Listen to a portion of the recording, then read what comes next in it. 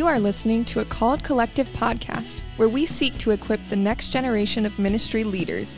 To learn more about the Called Collective, visit our website at thecalledcollective.org or check us out on Instagram at The Called Collective.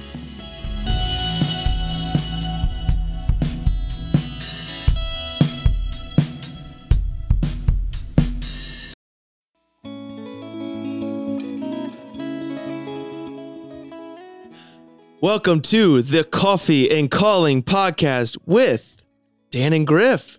But everybody, I have some really bad news, but not totally bad news. It's just going to be me today. Everybody say some prayers for our boy Griffin. He's feeling under the weather today, but don't worry, because next week he will be back in the studio with us so we can have a great time and talk more about coffee and calling. But again, please just pray for him as he is recovering from a bit of like flu-like symptoms and everything. So yeah, but needless to say, even though it's just me today, the great part about it is that we have a guest, and this guest is one of my childhood friends. We came up together as two pastor kids, and he's going to tell you more about himself, but it is my honor and privilege to welcome filmmaker, Star Wars fanatic, Madden Hall of Famer, Clay Crawford. Wow, what an introduction. So Clay, for everybody listening, can you just tell us a little bit about yourself, what you're doing at IWU, and kind of, anything about us, about you that we would need to know? Yeah. I mean, the introduction pretty much said it all. My name is Clay Crawford, and I'm a senior here at Indiana Wesleyan, 3 months away from the real world. 3 months away. Yeah, so I, like Dan said, both grew up pastors' kids, different coasts, right? I grew up in Southern Maryland, a little bit in Delaware. My dad was a pastor in Delaware for about 13 years. And then, 13 years ago, we moved to Southern Maryland. Shout out Laura Wesleyan. Shout out Laura Wesleyan, right? Where it all began. Dad, pastor, mom, worship leader. Church has always been like the thing in my life. It's always been there. It's like the air I breathe. You can't really escape it, but no, it's good.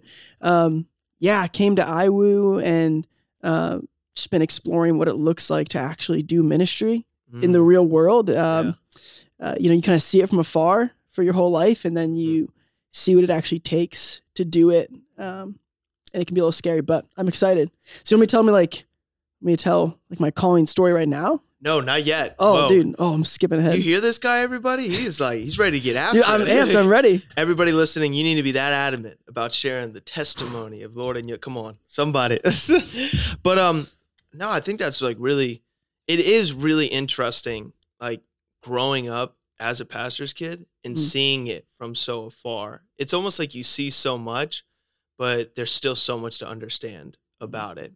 And as you kind of get more into ministry, I don't know if you feel this, but has there been any moments where as you start doing ministry, you start connecting some dots from your childhood or the way that you would see things get done and everything? Yeah, absolutely. One of the ways this summer, even doing ministry in a different context in Greensville, South Carolina, in a different economic status than I was used to, kind of a little different than the comfortable status I've been used to. I got to see kind of a little under the surface of what pastors actually are going through in the everyday and the challenge in a small church. I saw the hardships in my own family and the challenges and the joys, but my parents, they did a great job of trying to also keep a good, healthy family balance. So getting to connect and see for myself and, what does full-time ministry look like? As a kid, you see it, but your parents they can be strong and they can kind of put up this this kind of protection for you. But then once you see it yourself and you're in it, you realize, oh my goodness, there's so much they don't even tell me, and so much that they handle as they're serving the Lord. And so kind of a new thankfulness, honestly, a new thankfulness, oh my goodness, my parents, this is not just another job. This is tough. This is an everyday thing, and balancing family and work and ministry, it's not easy. And honestly, a bigger respect for my parents than I ever had. Just seeing that, like, oh, it's crazy. Yeah, it's encouraging. It's almost like when you, there's these moments where I sit there and I saw my parents go through certain things or things happen in the church, and you see the disappointment on their face, or you see just different things, hardship come on them. And then you actually feel it for yourself and you understand kind of, I don't think they were protecting us, but especially for me and you as going into ministry, it was almost like it's not their time yet to like understand that. Like they don't have to go into it with all these fears that ABC is going to happen. They're going to have their own experience as pastors and ministers of the word. And that's the one thing, is that everybody's kind of experience is different, but there's this beautiful community of those who are, and I hope anybody who's listening, whatever your job profession is, you find this community with everybody that's been called into a certain profession, that as believers, we all have this different experience, but this mutual respect and like understanding of what one another are going through. And that's really helped me with my relationship with my parents too, because I've been like, man, now I know what y'all were feeling. And it's like almost like they're still my parents above all else, but this peer-to-peer of like, man, like I just have so much respect for you guys now, well, even more than I already had. So yeah, and even as you go to college and you experience new forms of ministry and new environments, you can see things. Nobody's perfect, right? You can see ministry in a new light, and you can see, like my parents didn't get everything right. Nobody's parents got everything right. But on the other hand, it's easy to come back and be super judgmental of little things or big things or whatever it is. So I've been even in the process of just realizing as I'm in it, the kind of grace that that kind of new, like, it just abounds, because I see the challenges and the hard decisions, right? I'm like, oh, if like, I don't know what I would have done in that decision. Like, I don't know what I would have done. They did the best they could. And so nobody does it perfect, but there's a new respect, like you said, for the hard choices that have to be made in following Christ and leading others and shepherding them. Yeah, there's hard decisions that come up. And for anybody listening, understand that if you are a person that's seeking your call into ministry and you're just now into it, I agree totally with what you said, Clay. There is that temptation that you're going to think that you know it all now because you just started learning about ministry stuff. And it's like you look at the church today in America, and there needs to be criticism on things. That's not what I'm saying. But when we take like these few things that we disagree with, and it's almost like we throw it all away because we're like, no, this is how my ministry is going to go. This is how I'm going to do it.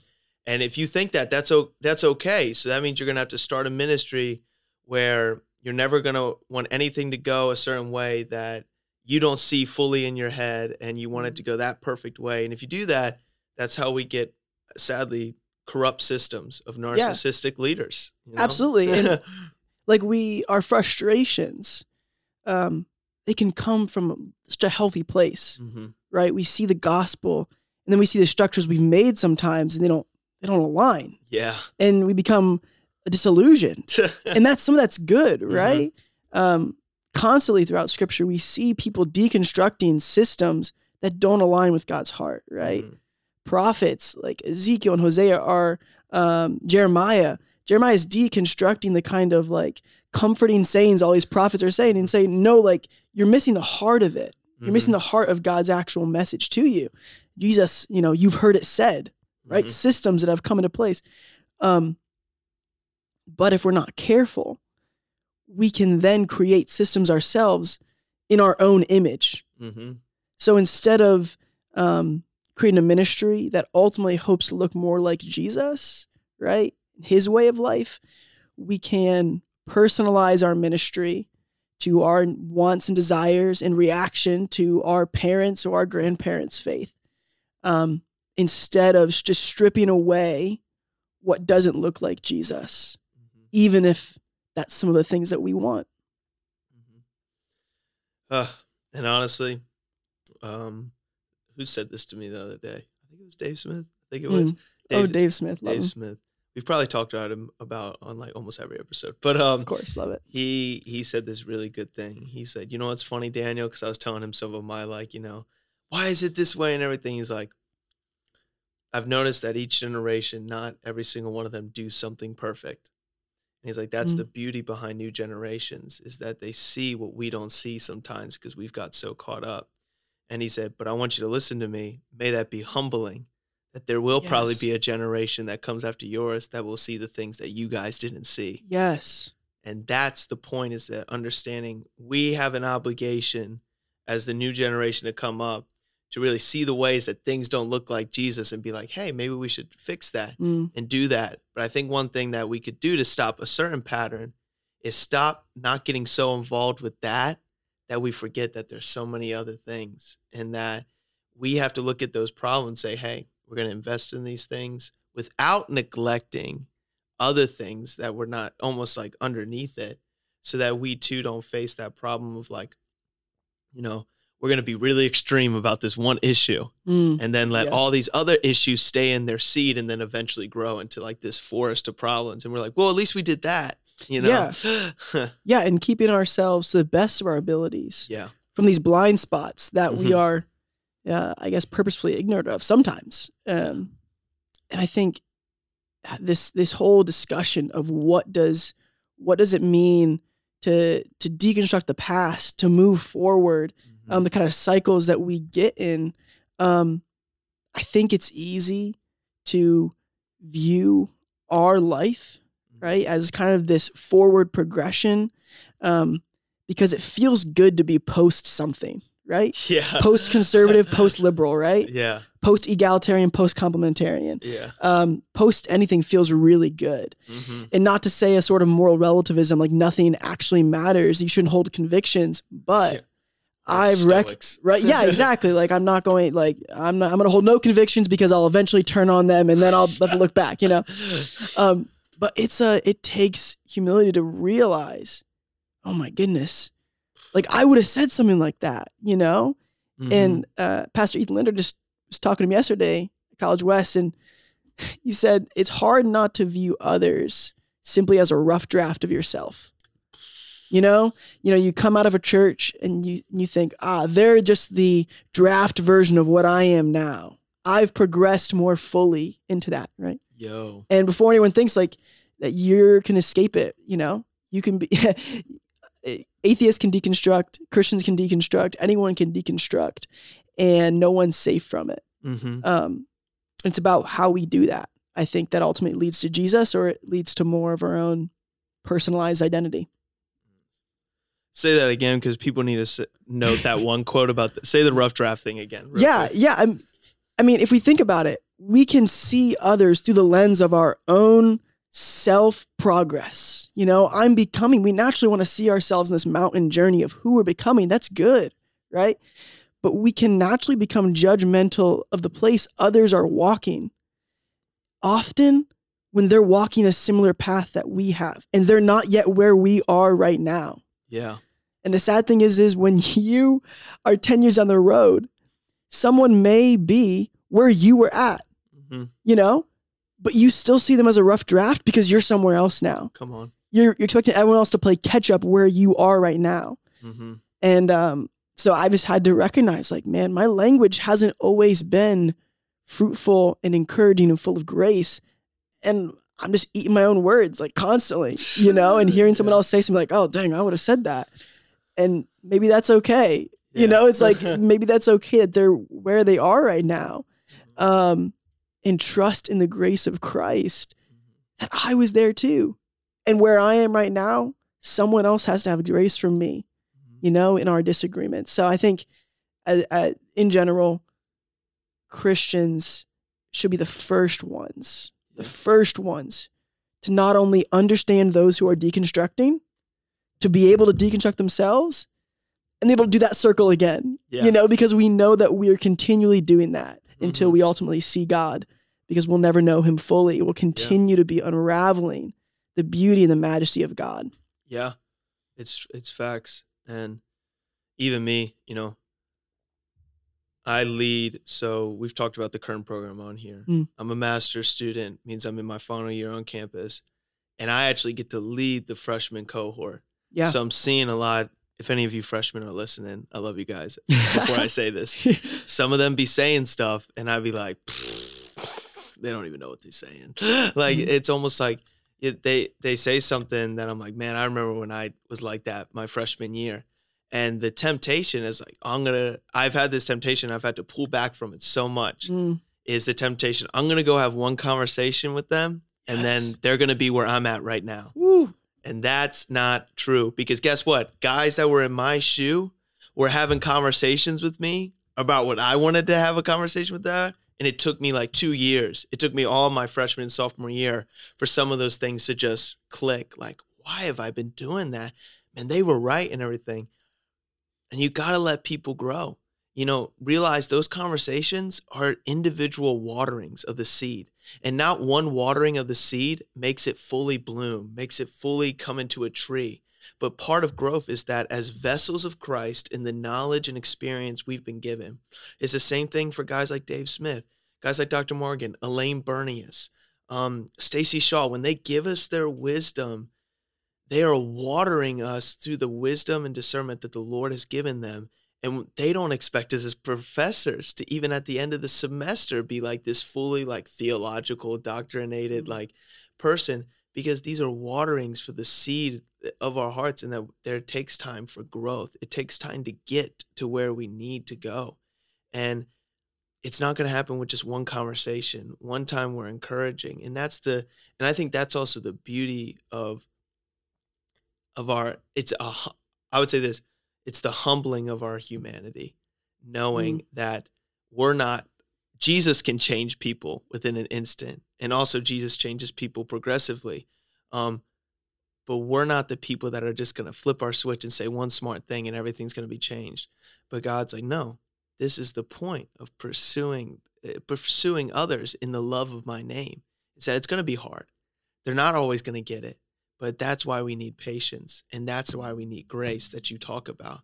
And we have to be more gracious when there's actually progression. Yeah. How often do I want to enter a conversation with a mic drop moment already prepared? Right? Because it feels so good. Yes, it feels great. You say that fact. Dude. You get the Yeah. It feels good to be at a place, and it can even be a good place, right? You can even be at a place that is healthy and maybe more aligned with Christ, maybe more aligned with his heart. But the way that you share that, the way that you work with someone, ultimately is another part of being like Christ. Yeah. Right? Seeing people where they are and saying, am I non-anxious enough?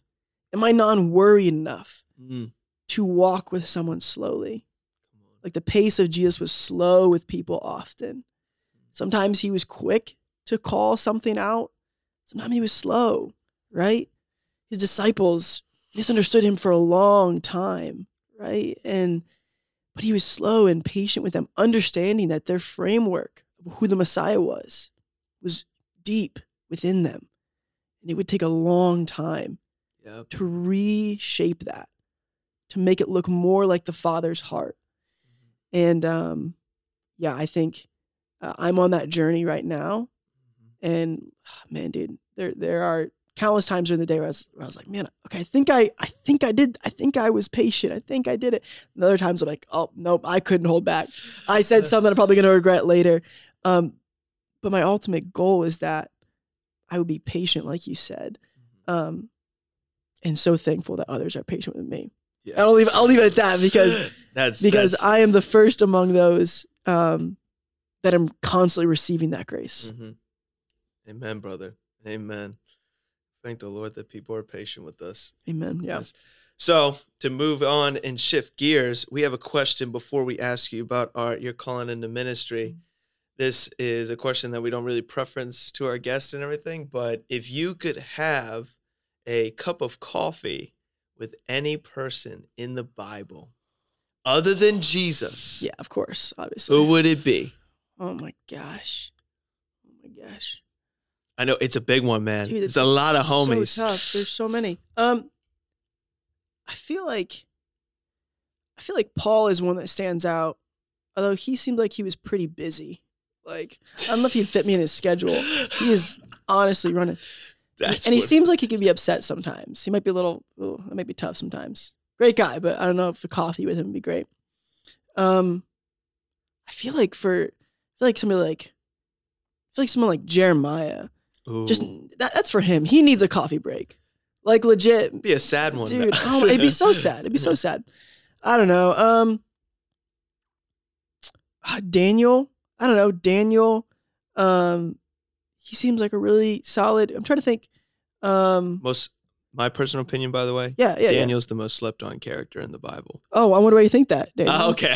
Yeah. The bias is obvious. The bias is obvious. Oh man, dude. No, I feel like there's one more though. I feel like I'm missing someone pretty important. I'm trying to think about whose personality would annoy me and that I wouldn't pick. I feel like Joseph, dude. He walking around with his coat like that, dude. His pride. Come on, dude. Get over yourself. John, like the beloved disciple. Come on, like he obviously has a high esteem of himself. Hey man, if Jesus said, "Hey, oh I kind of love you," maybe I don't want to get coffee with any of these guys and girls. Like, dude, no, I mean honestly, Esther. Yeah, she kills it. She'd have some stories. Like, maybe Esther. Yeah, maybe Esther would kill it. Yeah, let's go with Let's go with Esther. Go with Esther. So we've accumulated. Yes, I gotta know. Paul be too angry. Joseph's full of himself. Dude, he's full of himself. Daniel be good. He's just fasting a lot. He might be a little hungry. You know, his stomach's growling the whole time. I'm just gonna have tea today. Yeah. I'll take the vegan tea. But he already is vegan. Oh, okay, cool. Okay. Why is also I just want to say for anybody listening, I love when we do talked about people of the Bible and understand they were humans. Yeah. They were great people. 100. But Clay just displayed something really beautiful for us. These were also humans. Yeah. You know? Oh my goodness, they were like, damn, like, ooh, and they were in progress. Man, like they were like a lot of them were in progress. Peter's the homie that raises his hand in class all the time and says something. He's the one. Do we have homework? Are you kidding me? Peter, read the syllabus. Read the syllabus. No, that's facts. One of my favorite songs is by a band called The Collection called Dust. And it's from a while ago from the first EP, but it basically just goes through every character that's kind of a major importance, and it kind of shares just briefly the things that they were known for and the thing that was their downfall, right? And all these characters are so flawed, and this is getting deep, but one of the things I don't think I realized during Sunday school was like these characters aren't meant to be like, oh, go be like David necessarily. No, it's see how David is like you. Like we use these characters to look back at ourselves, to see our own faults and our own strivings through their lens. Like they're a mirror for us. And there's things we might want to like model ourselves after, but I wouldn't model myself after like any one character of the Bible, you know, like none of them are the pinnacle. And I think it's easy to forget that in Bible stories and what a Bible story is actually doing. And it's also any Bible character at their best, they were being like Jesus. So the constant when you see good things, like there's sermons out there like be like David, be like Paul. They were an echo of at their best of who Jesus was. And that is the beauty of it, is when you see these characteristics of Solomon was wise. You know, Paul was zealous. I mean, this like zeal for going to share the gospel. Daniel was brave and courageous. He stood up for his, faith. Stephen, a martyr, stood up for his faith. All these things were because of the Spirit of God that was within them. So we look at these characters, notice Jesus within them, and then notice that as you follow Christ and as you go into those things, like that's what we should be looking for, is that I'm not trying to be the next like Peter. I'm not trying to be the next Paul.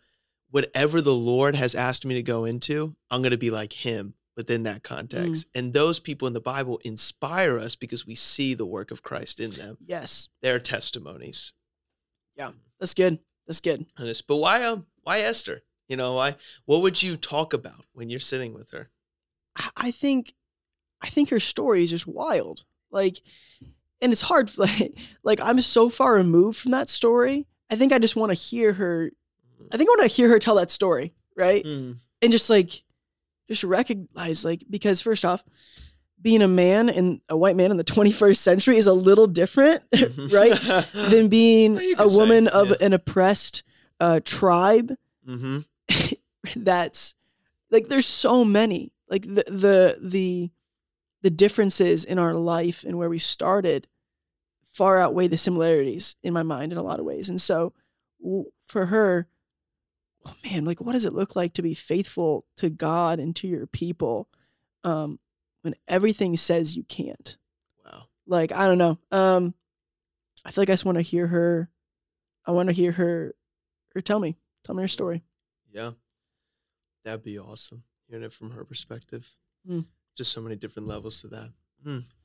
So the primary question we're going to be getting at right now, Clay, what was your call into ministry? And just share what your calling was, but also like the events leading up to it, and also how it's progressed over time and everything. And yeah, what's your calling testimony? Yeah. We talked about a little bit about pastors' kids. And, you know, some pastors' kids have a story, and it's tough. It's so sad. It breaks my heart of neglect or feeling, like kind of like frustration with the church and what it was to them, or forced to be in a church that they disliked it, or all these different stuff. My heart breaks for that. But that's not my story. My story was one of the church really was my life in a positive way. The amount of things that I learned in that environment, I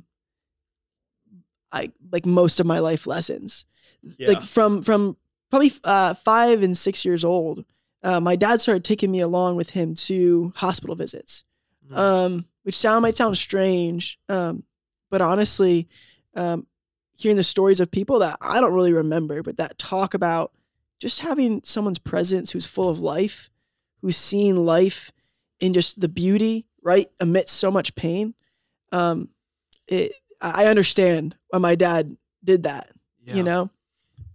And so getting to go to hospital visits and spend like hours and hours at the church, just middle of the week when like no services are happening, but people are working and sermons being prepared and ministries are happening and all that.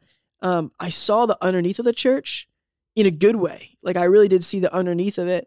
And so that kind of love for ministry actually like kind of developed really early on. Like it was fulfilling in all the ways that I saw.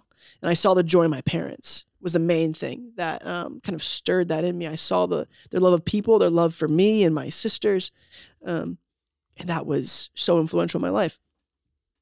But by the time I got to middle school and beyond, some of the comments by people of like, oh, you're going to join the family business after, you know, you're going to be a pastor like your dad, you know, worship leader like your mom. That just kind of like started like to like grate at me, you know, and they title you. Right. Yeah. Yeah. And dude, like, I can't like say it was anything else. It literally was just like pride. I literally was like, no, I don't like when you say that. I don't like you telling me who I have to be, you know? Yeah. I mean, I wanted to be a quarterback, but I got sick at 5'9" 3/4, so that's unfortunate. But hey, he could throw a football though. He could, man, flag football, put me on your team. Number 1 pick. Hey, legit, his flag football team this year went from 0-4 to Final Four in the tournament. That's what I'm saying. But the moment where I think, you know, I think some people talk about their moments in different ways, whether it's not a moment, whether it is a moment.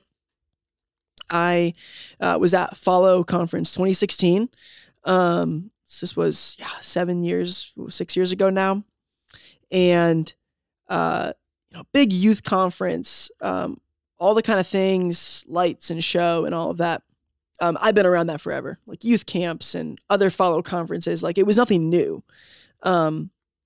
So the kind of the emotion part was there for me, but it was kind of just the normal. Yeah. It wasn't anything like it was good. It was good. Yeah. But towards one of the last nights, there was a speaker. I don't remember his name. Don't remember really what his topic was. But the question he asked was, what can you do for the rest of your life and feel fulfilled? And no one ever asked me that. Of like, look at your life beyond just high school graduation, beyond just college. Like, what are you doing that the person you are is kind of experiencing delight and joy? Like this kind of joy I saw in my parents. And so I had thought a lot about film, like a lot. I've done to YouTube, and like, so I thought I was going to be a filmmaker, like as just a secular profession, be a filmmaker. And I love doing that. But as I thought about it and ultimately what it produced in me, this kind of performance, ultimately, I thought about it for the first time ever. It felt not so full.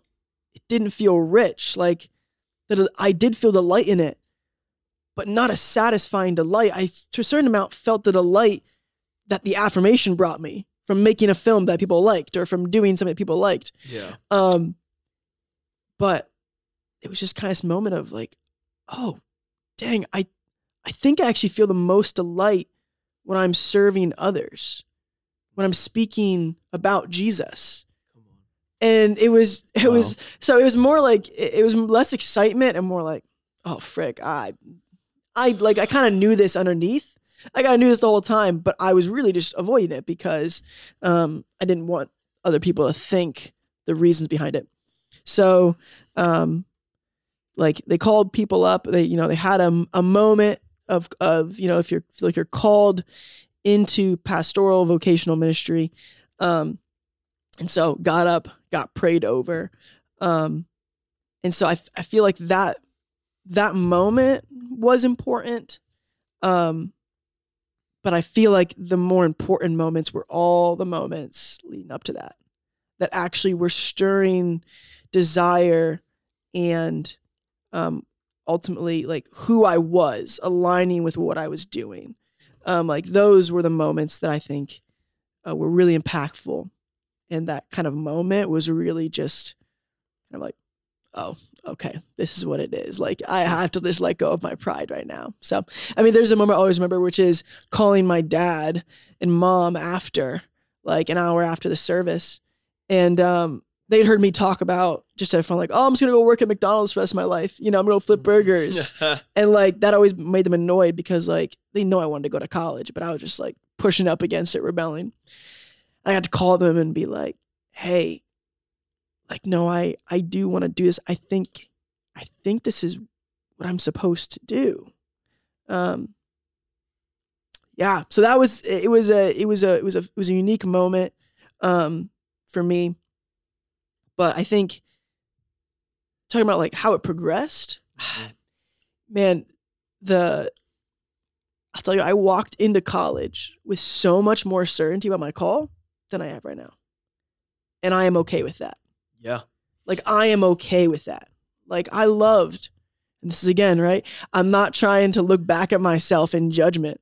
Like, God was using me right there in ways, and he was molding me and shaping me.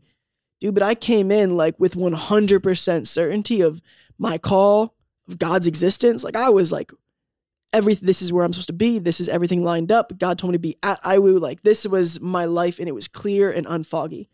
And it was really enjoyable to have that. This is facts, everybody. Like, me and Clay were suite mates coming into college. And when I tell you, like, us are, we helped lead worship at, shout out Elevate, at Real Life Wesleyan. Youth ministry. I mean, when we had a conversation about IWU, he was like, yeah, this going to happen. This going to happen. This is the way this is going to go. It's going to be great and everything. And yeah, just keep letting you talk. Yeah, no. Dude, yeah, throw back to that time to what a suite of people. Shout out Preston Collier and Brady Bolden. Let's go. But it seems like, like an anticlimactic thing of like, you had this moment and then there's like less certainty and somehow that's better. But I really do feel like, these moments after have been, they've been tough, but it has been somehow the lessening of certainty is somehow brought more peace into my life. So I came in like thinking I knew what I not only like that I knew of my calling, but I was like, I think I know what I want to do after too. Yeah. Like, I think this is the thing that God's calling me into, not just a vocation. And then I got in and I was like, oh dang, the church is actually like in a tough spot right now. Oh, it's been a tough spot for a while, actually. What am I doing here? Like what's happening? And the real progression for me has been a slow accepting of the gravity of what I feel called into. Yeah. And it's been a slow movement of when I raised my hand, walked up to the front, that felt much more like winning the lottery.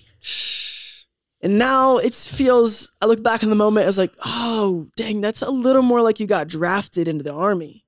Yeah. It's war out there, man. It's different. And yeah, I mean, it is war and those things, but like there's a weightiness that I just didn't see. I didn't see. And I knew there were tough moments, but that kind of, oh, dang, this isn't something that I can just do haphazardly. Yep. This isn't something that just, like God selected you because you're the best or because any of the different reasons. And you win the lottery of getting to do this for, a living or bivocationally. But, the passages that began to stop me up are the ones like, those who teach, those who shepherd will be held to a harsher standard. Like Jesus is continually uplifting those who are ignorant, we would call them, or simple faith even, and kind of putting putting the people in their place who do it for a living, right? The Pharisees who were living it out, as far as the people goes, the most. They were living out their faith to the most of the law they could. And just realizing, like I have to reconcile if this is actually the kind of path that I want to walk, to where God is inviting me into something and it's beautiful, but if I accept it lightly, the danger that can happen to others and myself is immeasurable. Yep. Literally, like you can, like some of the greatest hurt is spiritual trauma. And that's sadly often caused by people who accepted a call into ministry, and for any number of reasons, didn't truly understand what they were doing, what God was calling them into, what kind of life of self-sacrifice that requires. So it's been a slow shaping of me. Okay, do I actually desire this life of self-sacrifice? Do I desire a life that's given for the other? I think my call used to be more about who I am, my passions, my talents. Oh, this is why God called me, because I can do these things. And now it's beginning to be more about, to accept this calling looks like me becoming a type of person that is willing to give of myself. Yeah. And so I'd say I've accepted a calling, but I am accepting this calling, if that makes sense. I'm continually every day. And I don't know if I ever come to a moment where I really feel like, no, I can't fully give of myself in this way. I need to let that be known, because it's a weighty thing that we do. Yep. When we shepherd people. And I never want to do that haphazardly. I want to always do that with a remembrance of the kind of weightiness that this calls. And so, yeah, that's kind of the process of calling that I've been in. And will continue to be in for the rest of my life, continuing to accept the kind of life in service to God. Come on. All of our treasures, if we live our life for Christ, our treasures should be in heaven, right? As pastors and leaders of the church, I think so often that's so much real for us, is that doing ministry isn't always the easy task and going out. But I had this image, I had a friend of mine have this dream where he's in front of this huge audience and he's like up on the stage and he's preaching and like thousands of people, like he couldn't even see, how many people there were and everything. He's like, yo, this is insane. And he was wrestling through it. He's like, does this mean I'm going to be like a mega church pastor? And he's like, I'm confused. Or like, does this mean I'm going to have great influence? Yeah. He's trying to figure it out. He's like, this wasn't a regular dream. And he's like, there was clearly like almost like a divine presence when he was there. And he had a youth pastor share him that dream. And he's like, what if that wasn't, you're going to be a mega church pastor, that you're going to have a great influence, but it is a image of all the people in your life one day. If you get to like older age, all the people in your life that Jesus used you to impact their life. Mm-hmm.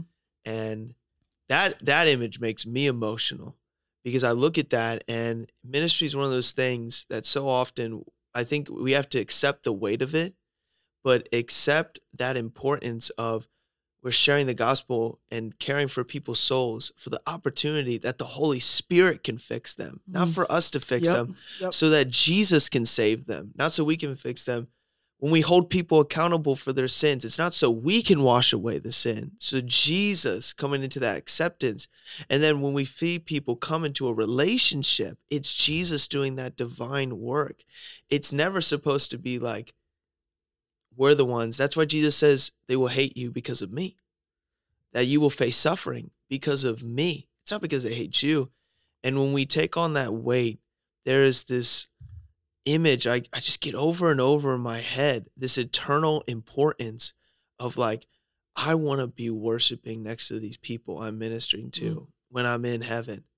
And that is so much important than any hate we could get, than any the struggle. The struggle is real, and we need to be honest about it and be forward about it. But I see this beautiful thing of like, we have to have such like a heavenly mindset, because that's the weight of sharing the gospel, is that having that mindset of we want to see heaven come on down to earth, and we want to go out and we want people to know Jesus on this earth, and live the fullness of life. And that, I don't know, that is so not, and we can't take that on as we're saving them and all that jazz. But I just agree with you, is that in the moments we feel like we won the lottery, we don't realize we're going to put the armor on, and there's a war out there between evil and good. And we're stepping into that as shepherds, Yeah. The phrase that continually comes up in my mind, and like what it means to step into calling. I think there's different battlegrounds or places people have to wrestle with of, are they willing to accept that? And it can look different for different people, because we all have our own desires, right? We all have the ways that we were formed and naturally want the world to go. We actually want things to go our way. So for some, I like the analogy of sort of like the wedding vows covenant, like for richer or poor, for better, for worse, those sorts of things. And for some people, if God is saying, are you willing to follow me for richer or for poor? That's tough. I would struggle with that. It's like, oh, think about it for a second. Like, are you willing to follow me if the image you just talk about wasn't that it was a mega church, but that it was the kingdom impact that you didn't see, for example, And I'll be honest, for me, the one that has struck me, and like even as I'm on this right now, it's like in the back of my mind, is will you be my servant? Will you be my minister, my shepherd in fame or in obscurity. Like that is the one that strikes to my heart because like as an Enneagram, like through wing 4, just like a way of looking at myself, right? Like hey, four wing 3. Let's Give go. me a high five. Nice. We need affirmation and to be unique. Let's go. Yes. But like affirmation and being unique, yeah. Like I'd say I don't want fame, but I want to be known because like being known is how I know that I have value often. Mm-hmm. And so like some of the scariest thing is thinking about a life. When I was 16 and thinking about like call to ministry, I was in like thousands of students and big music and people. And like, so when I'm thinking of pastor, I'm thinking of that. Come on. Like, but they don't say who feels called to shepherd 50 people for 50 years. It's like, oh, maybe not me. And like, that's got to do that work in my heart. And so I think the impact, that we see, we have to our minds have to be renewed and our eyes have to be renewed to be able to see how God, that's just as beautiful for God to use your impact with 50 people, the kind of kingdom impact that's small and can be trampled over, right? That's like a little bit of yeast dough, like that kind of kingdom impact. Are we okay with that? Because if that's what God is calling and it truly does have impact, why is it so much harder for me to imagine myself doing that and being okay with that and being fulfilled than if I continually see hundreds of people, coming to Christ after I preach a sermon or something? Like, it's hard for me. It really is hard for me. And so, that is the call is beautiful. It's weighty. But I think we have to all wrestle with, are we willing to accept whatever God places in front of us as the most good and beautiful? Come on. As the most good and beautiful thing that my life can be. And so I think that's where I'm in the middle of right now, wrestling with and pursuing. A great passage that goes with that is Matthew 28. I want to face this parable starts in verse 13 and then goes to verse 28. But it's about the parable of the talents. Yep. And there's an important part that people miss, but Jesus gives 5 talents, just to give you a run through if you haven't heard this parable. He tells this parable about a master. He's going away and he wants to give to some of his servants to help run, pretty much, let's just use a modern word, business. Be like if the CEO left to go on vacation, he took 5 of his members, hey, I want you to run this business.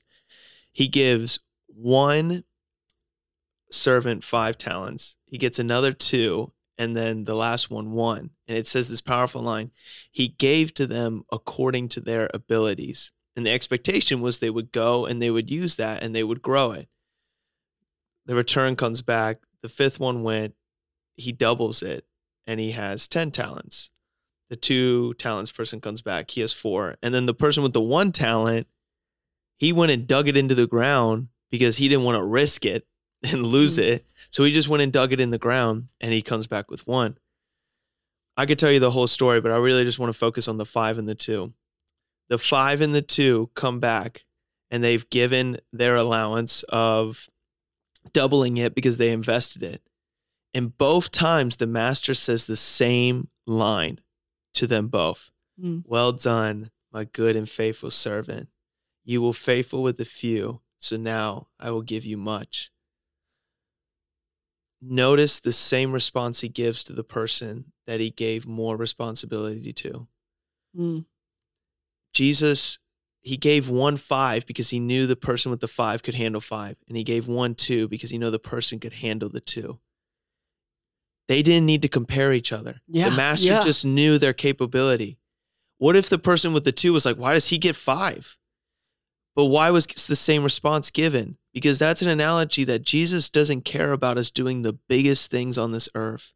He cares about us being faithful with what he's given us.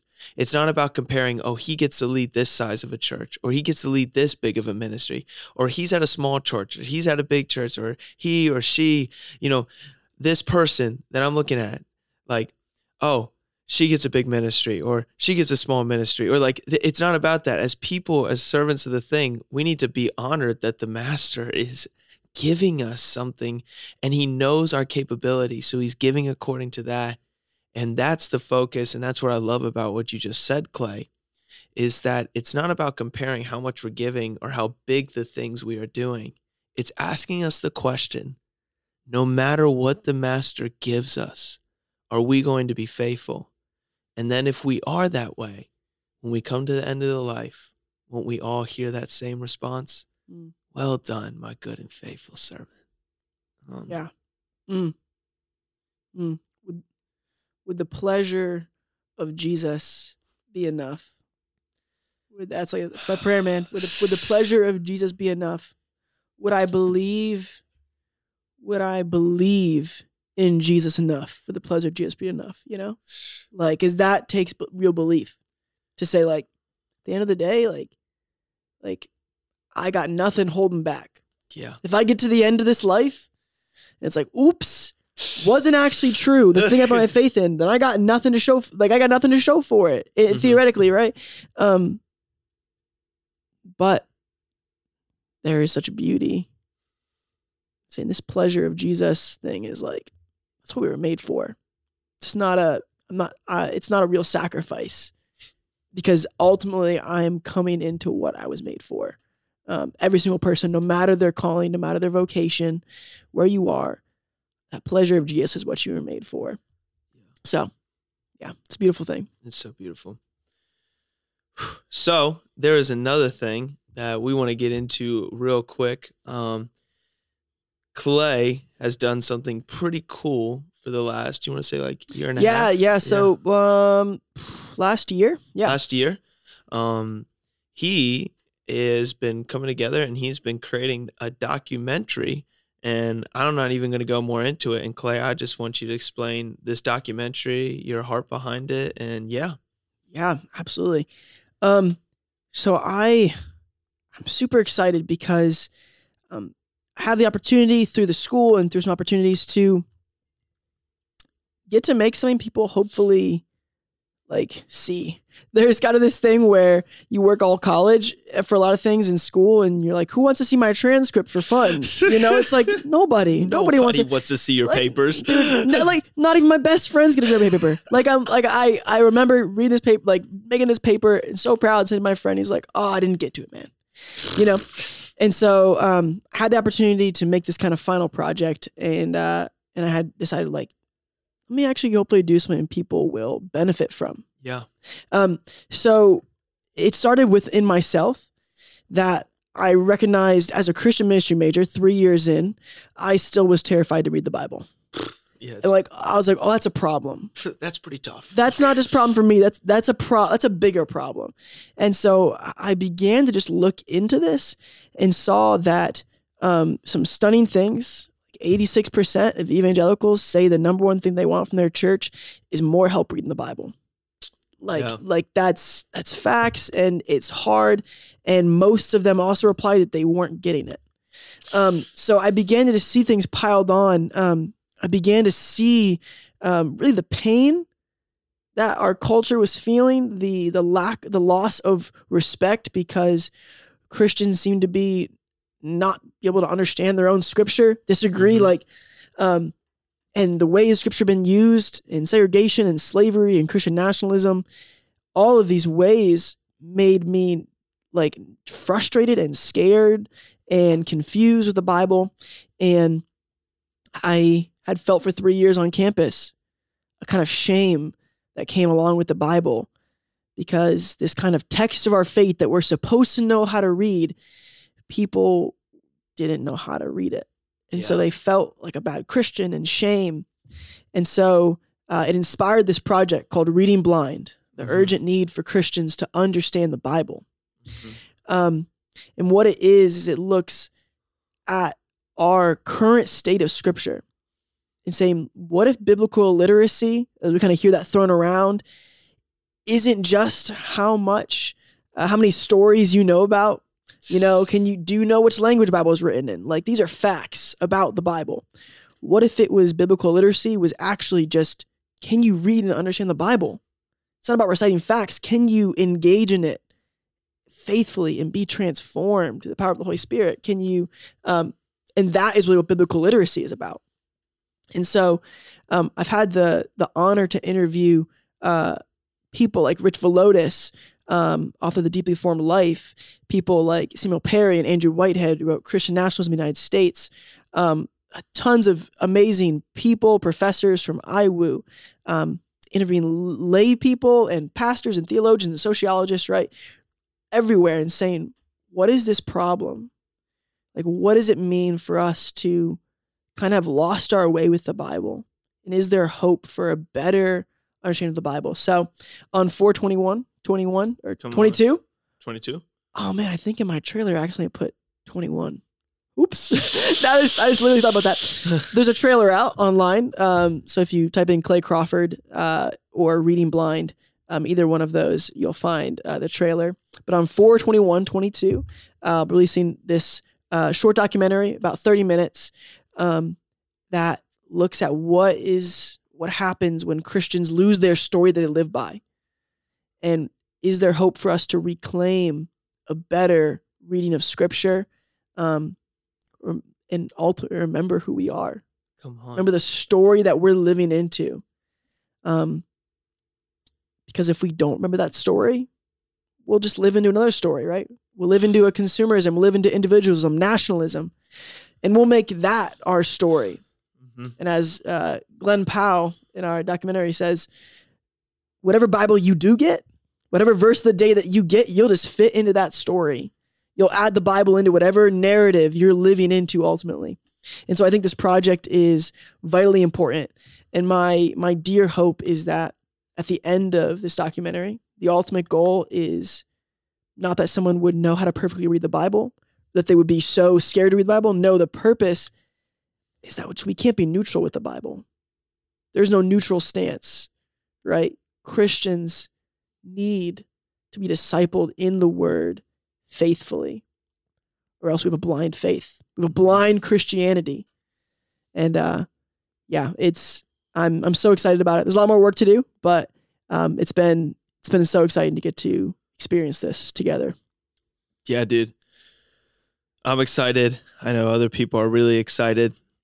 And everybody that's listening, we're going to have a link for his trailer of the documentary under within like the details and all that in the bio of this podcast episode. And I really encourage you to watch it. I think you'd be okay for me saying this. I encourage you to realize that like watching this is not meant for you to feel some type of like, man, I'm really off track from reading the Bible. But the heart posture of what he's saying is that this is an encouragement. I mean, this is a calling of like an invitation of there is a way to read this word. And you don't have to feel those shameful things of, I don't have to do this. You don't have to feel that pain of, man, am I doing this all wrong? But there is this, there's this grace that God gives us as we learn and discover how to read his word. And I don't know if you want to say more about that. Absolutely. And what I don't want to do is add on more law. Yeah. Right? Because it's easy to add on more law. And I've been there, scared to read the Bible. People can come at the Bible from many different places. They can come at it with complete ignorance and just belief that they can read it and automatically apply it to themselves and have some really hurtful interpretations. Or they can be entirely terrified of it, like I was, not wanting to do it wrong. So I don't do it at all. But wherever you are on that, right? Whether the Bible is something you don't know how to read it, you do know how to read it, you're scared, whatever place you're at, the goal is that, like you said, we would receive an invitation to a life in remembrance of who we are. Like that the Bible is a story. It's a true story. Yep. But it's the story that we live into. Come on. The redemption story. This is where we find out who we are and what we are meant to be. That's why the Bible is important. It's not important because it's a rule book or a handbook or a car manual, It's so much more than that. And so I think this documentary may be something different for each person, and it may strike a chord differently. but I think there's an opportunity to see the ways God is inviting you into this story. That's beautiful. It is. It's a very beautiful story. So Clay, normally how me and Griffin like to end our episodes is by I'm gonna ask you, how can I be praying for you? And we're gonna pray for you. But before we get there, we have a time of affirmation based off everything we've heard from this episode. And my affirmation to you, and honestly, so just to get everybody to realize this, is that me and Clay have known each other now. Oh my gosh, it's like 17. Yeah. 17 years? Yeah. 17 years. Both of our dads have done ministry together before. And, I was with Clay in Sunday school in pre-K, 4 years old, running around. And then my dad went to lead pastor at a different church, but me and him saw each other every year. And at any different Wesleyan church event, big event, I saw Clay Crawford there. And literally, hey, shout out Denton Camp, by the way. Ignite Camp that's moved now, but yeah. Denton Camp. But I've get to see a lot of progression, and then my senior year of high school, us being able to do stuff together and us being able to lead worship together. And we've both seen a progression in each other. And my affirmation for you, Clay, is that keep on the road that you're on. I love the fact that everything you thought life was going to be was shaken, because it brings you closer to the way that God is shaping your life. It also brings us closer to this mentality of, I think you have such this beautiful mindset of, and man, I'm going to say it this way. Uncertainty for many people is something that pushes people away. But you've taken uncertainty and doubt as an invitation to walk in being scared, but it's not like fight or flight for you. It's a fight. You have fought for your understanding of the word. You have fought for your understanding of God, because you knew it wasn't just something you were going to read one book about and then just give a checklist. And I think the Lord has created such a beautiful testimony in you. It's going to help so many people in the future that are struggling, that are doubting, that are deconstructing, and you saying, hey, you have a place at the table. Because I ate with Jesus on this stuff. He sat with me. He showed me grace. And I love that about you, man. And just even as you're doing this documentary, another thing about you is you're incredibly diligent and determined. You're so determined with the things you do. And I know that this documentary is going to be so special, because I know you're going to put your whole heart into it, and you're going to make sure that there, any rock you can look under, you're going to go after, like we were talking about before this episode. And it shows your character, because I think that's also going to be the way you're going to love people. You're going to be determined that they not just know this one part of Jesus that's going to cover everything, but your determination is going to be like, I want to walk with you so that you can see Jesus in the fullness that we're supposed to see it. And dude, I know if you keep that mindset, I don't care how big your ministry is. I know that you won't be Jesus to people, Clay, but you will bring Jesus to them. And that's going to change people's lives. And I'm excited for you, dude. I'm excited also that we're going to be near each other. Me and him are both going to be in ministries that are close to each other after college. And I love pretty much every conversation I have with you, because it's always, it makes all my crazy thoughts be like, oh, I'm not so crazy. And then also at the same time, so many things you say that challenge me to look at things differently. So dude, thank you so much. I so appreciate that, man. I really do. So yeah, how can I pray for you now and kind of going forward? It's always a loaded question. Yeah. Oh yeah. No small thing. Let me just spill my guts here. No, I'm not afraid to. Let's get it. You can pray for me to stay rooted. like I think it goes along with what you're saying, you know? There's a lot of you and I are from a generation Z, that is by far the most unrooted. You know? There's a lot of good things we do. And I'm proud to be part of this generation, but we are struggling in so many ways, and I'm a part of that. Like the anxiety that comes with identity. And so man, pray for me. I mean, like, pray for the documentary, but pray, like, dude, this documentary has been a minister to my heart as much as anyone else, you know? And part of that is remembering who I am, you know? And that comes through the word, and that comes through conversations like these.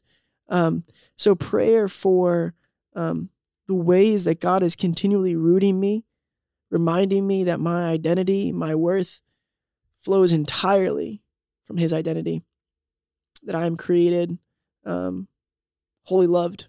And because goodness, do I need that, right? In our generation, we continually minister to people who are struggling and wrestling with that, desperate for something that is real. Come on. Well, shoot, brother. Let me pray for you. Thank you so much. I am actually, because you guys are going to hear a pause for a second. I'm pulling up a scripture that I thought of as you were talking, and I just want to pray it over you.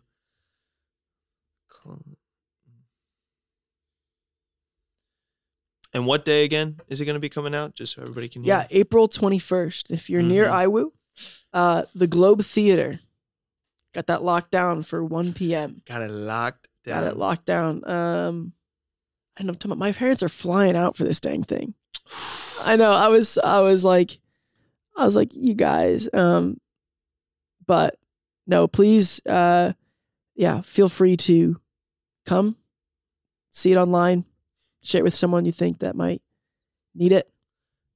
It's going to be better than Spider-Man No Way Home, everybody. Yeah, dude, the cameos in this movie are sick. In this documentary. He's got an interview with Andrew Garfield. Dude, I know. Yeah, dude. Andrew Garfield, Tobey Maguire, they're all in it. Former Catholic monk, Andrew Garfield. Yes, absolutely. Nice. All right, let me pray for you, brother.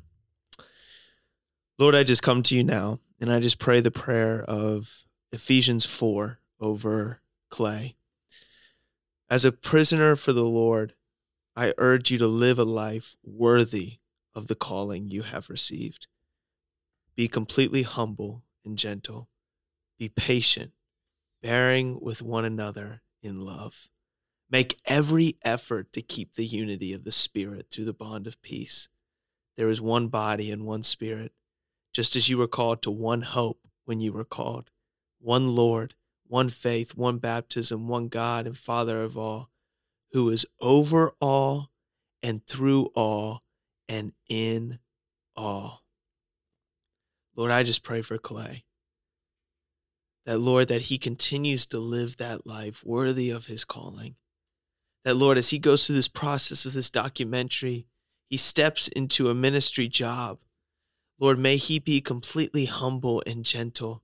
May he be patient and bearing with those around him in love. May he bear with those people that are hard to minister, the people that are easy to minister to at times when things are so hard and we just want to hurry and we just want to, we just want to help people. We are patient and trust in the healing power that you have.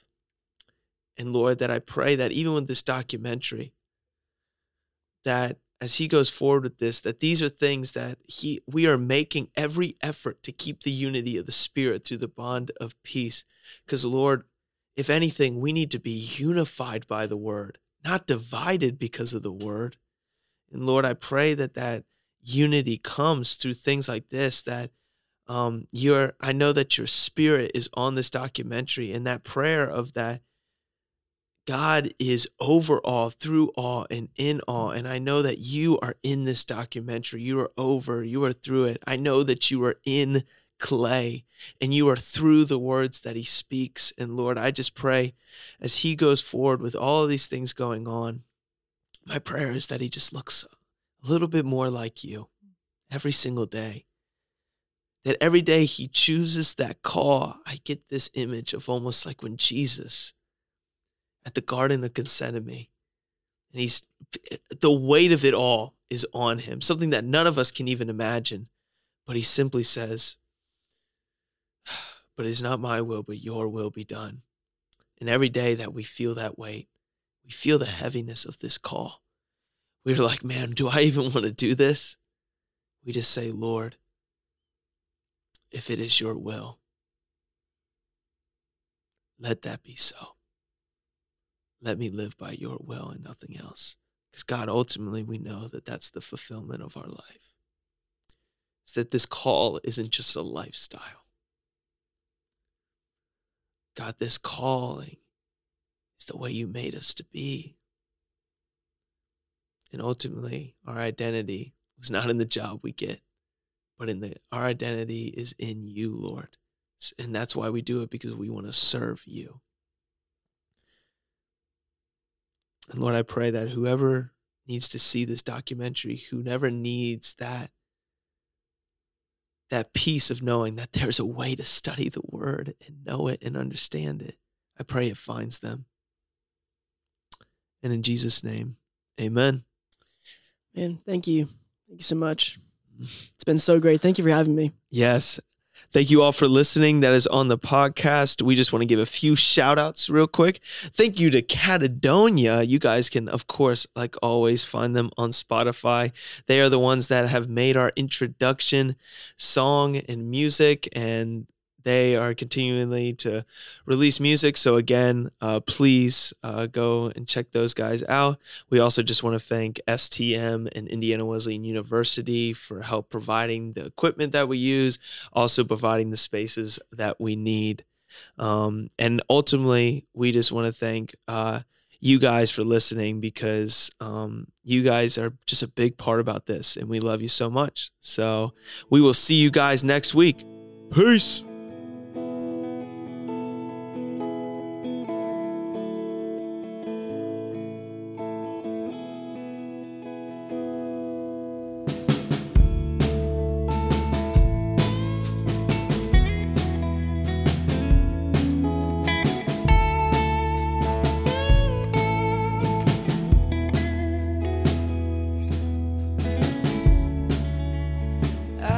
See her standing there,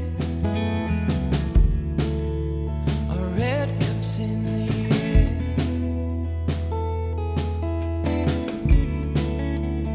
young, wild and free, not a care to be seen, and I can't stop staring.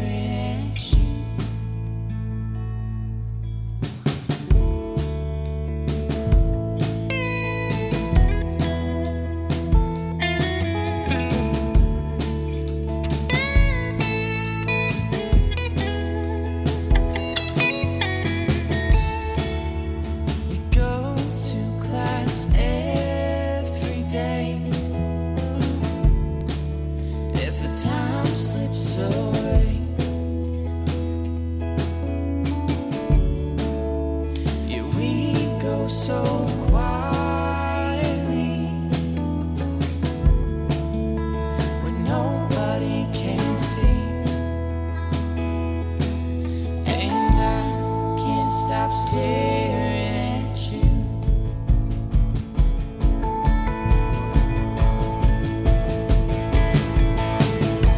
Seasons coming, I feel you fade like snow. We knew it from the start, we were built to fall apart, but I can't stop staring at you.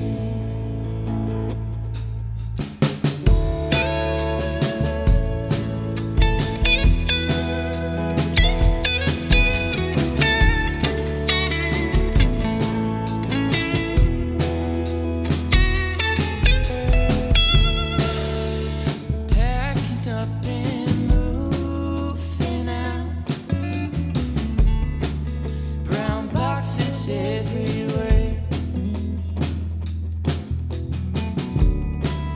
old pictures and some worn out tees from Coldplay back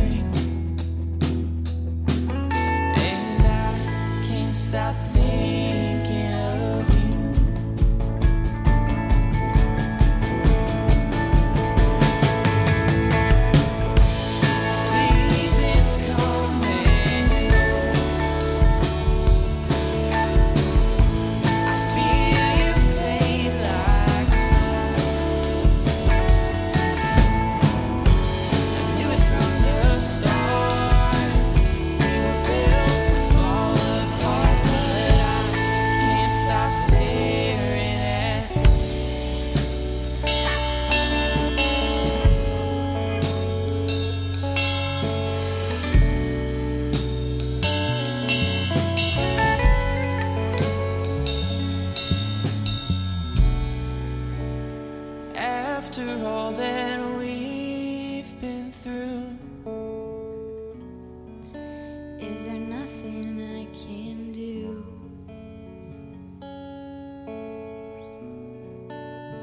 Time's racing forward, but my mind falls behind. Seasons come and